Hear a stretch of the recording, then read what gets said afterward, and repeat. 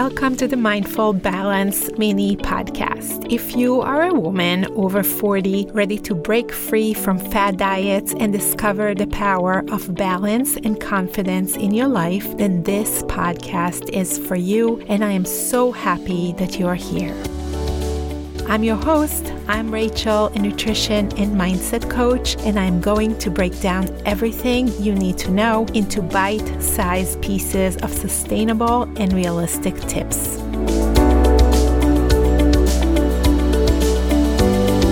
I want to invite you to join me as we explore practical strategies to stop overeating, nourish your body, and use the potential of your amazing brain to achieve your goals. If you haven't already, make sure to hit that subscribe button so you never miss an episode filled with insights on nutrition, mindset, and building healthy habits.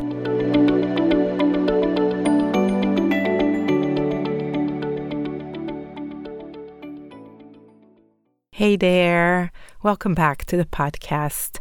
I want today to untangle the topic of emotional eating, but specifically, I want to talk about when life feels objectively hard. I'm talking about things like navigating maybe life transitions or change in relationship, maybe if you experience loss or work-related challenges, grief, etc. And I want to help you understand why during turbulent times like this, it feels almost like our hands somehow unconsciously go into the cookie jar, or why a pint of ice cream suddenly can feel like it is the best solution to all our problems. I have been there in the past few weeks when it feels like life is kind of crazy. It doesn't make sense so much. And just to kind of share with you a little bit, in the past few weeks, I have felt all sorts of very uncomfortable emotions like fear and grief, shock, frustration, anger, and so on. And I know that almost anyone listening has experienced this at some point in life and will likely experience that again at some point. So I really wanted to take the time and talk about emotional eating during challenging times. This is what we're talking about today. Okay, let's get to it. Negative emotions are part of the human experience. And we have to start from a place of acceptance that life will throw some tough balls at us. It's going to happen. But at the same time, you can 100% find pathways to a healthier relationship with food and with yourself, even during times like that. In order to explain and kind of work through this part, I want to start by talking about babies for a second, and I promise to make it all make sense. When babies are just born, they cry at night. They cry for feeding. They cry in evolutionary call for nourishment. It's their way of communicating a very basic need. In response to the baby crying, a parent will offer milk, which calms the baby and feels that need for food. Over time, the baby learns this pattern. When I cry, I receive comfort in the form of milk. This is normal, and this is how we are wired to survive. However, after a few months, let's say the baby is 6 months old, an interesting shift occurs. And this is really interesting. The baby might sometimes cry not out of hunger, but maybe just because it feels lonely, or it feels some kind of discomfort, or simply because the baby wants that familiar warmth that comes with feeding. Yet the conditioned response remains the same. The baby cries, we offer milk. The initial reaction of feeding the baby to satisfy that hunger slowly becomes, let's call it, a blanket solution to a variety of emotional needs. So we are that baby, okay? Our primitive form identified food as a direct solution to a real need, which is hunger. Yet, as we grow, our emotional spectrum kind of gets wider, and our brain, like the well-meaning parent, continued to offer the same solution, which is food, even when the emotional needs were for something completely different, like love, comfort, relief from stress. It becomes a conditioned response, a pattern that we're just following, even when it is no longer in service of our best interest. So far, I think nothing that I've mentioned is something that you haven't heard before, I assume. So let's talk about the human brain for a few minutes, just to kind of put it into context. But just a quick word on terminology. When we discuss the human brain, there are two major parts that we need to understand, because I am going to refer to them as we continue on. I refer to the two parts as the higher brain and the lower brain. It isn't super important how you refer to it, as long as you understand that there are two parts, and there are two parts of being a human being. If you are, for example, a spiritual woman, you may choose to call the two parts something different, maybe flesh versus spirit. Others often call it the toddler brain versus the adult brain, or the lizard brain versus the neocortex. Whichever distinction resonates with you, this isn't about labeling one part of our brain as good and the other one as bad, but instead understanding that there are different roles to different parts of our brain and how we balance between the two parts. The higher brain is basically our CEO. This is where our dreams, aspiration, our rational decisions all exist. This is also where complex thinking, planning, reflection, all that higher thinking, this is where it's happening in our higher brain. On the other hand, the lower brain is referring to our instinctual, primitive side of our brain. It's this ancient, reactive, and a part of our brain that is driven by basic survival instinct. It's impulsive, and it really only cares about keeping you alive.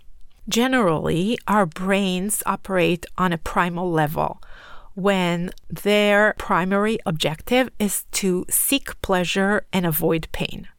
It's this survival mechanism.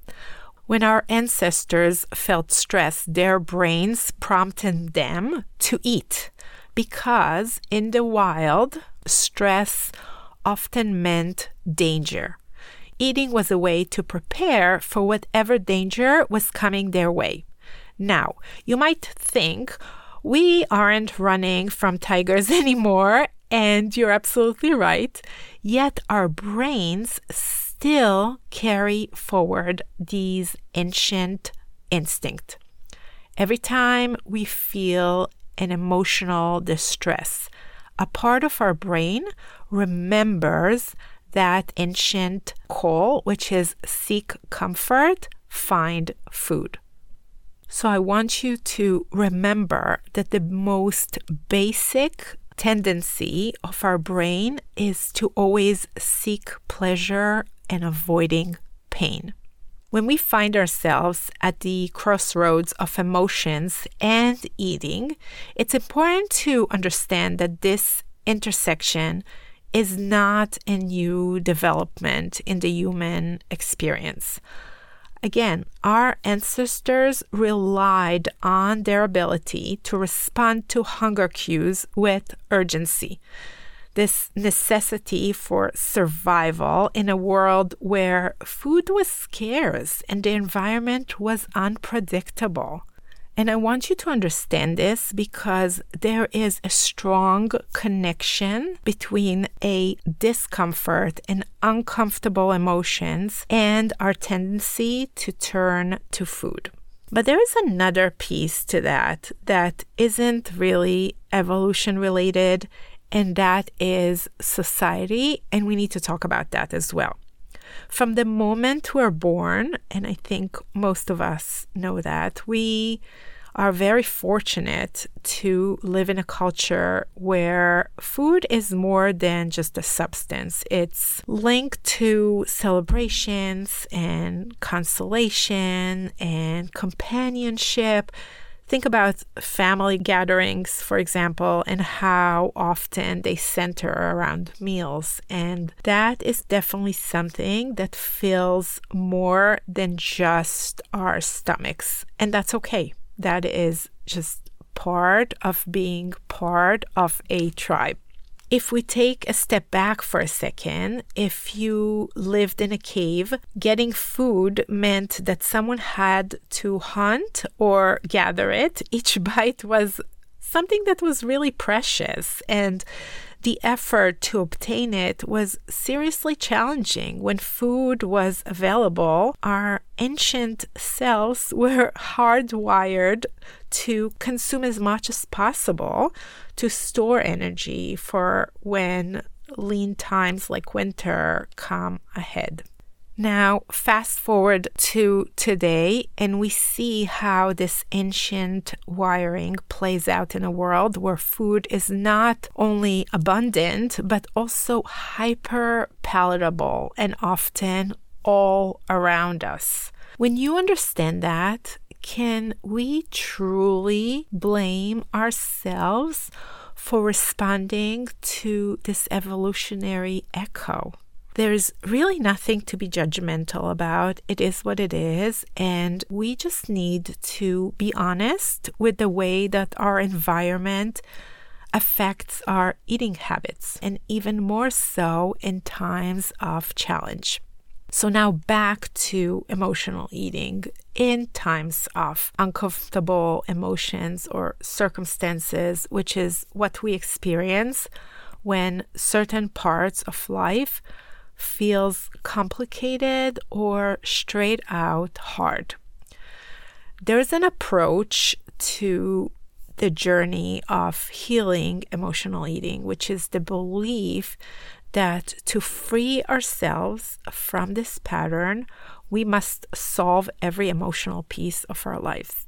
If you ever tried, for example, therapy or traditional therapy in order to solve emotional eating, there is really that underlying belief that we have to solve all the problems and all the circumstances in order to change the way we respond to food when we experience those uncomfortable emotions.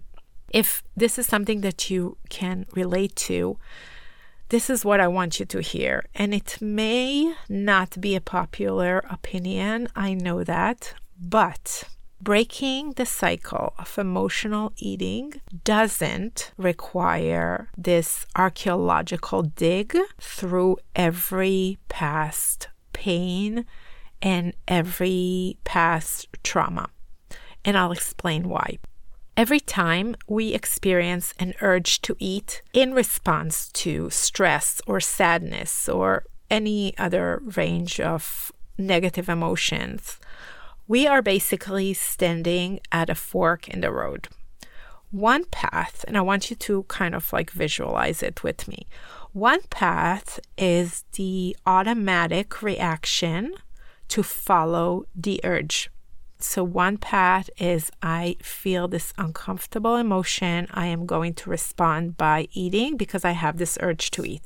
The other path is the recognition that while the urge is very real, it as real as actually feeling it physically in our senses. The choice, though, to follow it is still ours.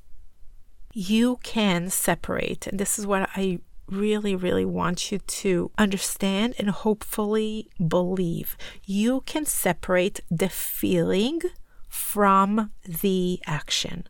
An emotional wave, no matter how big it feels, doesn't and cannot make you drown in food. This is where the habit of responding a certain way to discomfort is so powerful. But it also is the reason that is quite simple to change how you respond to negative emotions without solving the issue. Let me say it again, maybe in different words. There is a habit that you are probably experiencing right now of responding a certain way to negative emotion or negative thought. And that habitual response is so powerful that it almost really feels like we have no choice here. However, if you learn how to change the habit, it also means that you don't have to solve all the circumstances and all the problems that you are experiencing right now in various parts of your life. And I think that this is so refreshing and so powerful. And I get it that habits, especially ones that we practice over and over and over again, they really feel unchangeable. But emotional eating is just a habit of many other habits. There is no exception, and those habits can be changed. Now, I want you to envision your higher brain. It knows that it doesn't have to flow in the same direction forever. When you have an urge to eat because, let's say, you had a hard day or a hard week or even a hard month, right? This part of you acknowledges its presence, maybe even understand its origin, but it doesn't pick up the bag of cookies. And your higher brain has the ability to act differently.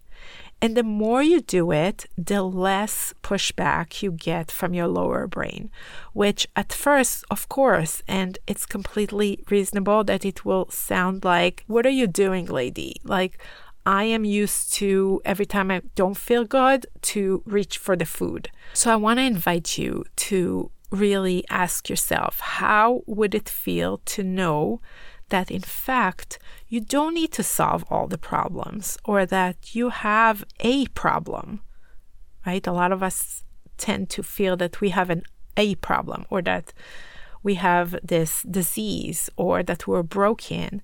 And instead, I want you to envision taking back that power and autonomy without any drama. Like, no, we're just not doing this again. If there is one thing that I hope you take away from this episode is I want you to hear this. Emotional eating is a habit. It's not a helpful habit, obviously, but it's one that we've learned and we can also unlearn, even without going through years of therapy. I want you to remember that every step that you take is a win. You showed up for yourself by being here today, and that says a lot about you. All right, until next time, take care. Bye-bye. Thank you for tuning in to the Mindful Balance podcast today. I hope you enjoyed our conversation and find inspiration to find your unique balance and confidence. Remember that the journey continues on Instagram. You can find me at Rachel Emma Nutrition. That is one word, where I share daily nuggets of wisdom to help you reach your goals with ease. If you loved today's episode, don't forget to subscribe to the podcast and leave us a review. Your feedback fuels our mission to empower more women on their mindful balance journey. Until next time, Take care and stay mindful. Bye. Thank you for listening to The Mindful Balance. The Mindful Balance is brought to you by Rachel Emma Nutrition. Our editing and mixing engineer is Michael Ploner. Our theme song is Good Feelings by Bo Gleasons. The information in this podcast does not substitute for medical or psychological advice and is intended for educational purposes only. Please consult a qualified health professional regarding health conditions or concerns before starting a new diet or health program. Rachel Emma Nutrition LLC and accompanying websites and social media platforms are not responsible for adverse reactions, effects, or consequences resulting from the use of any suggestions herein or procedures undertaken hereafter.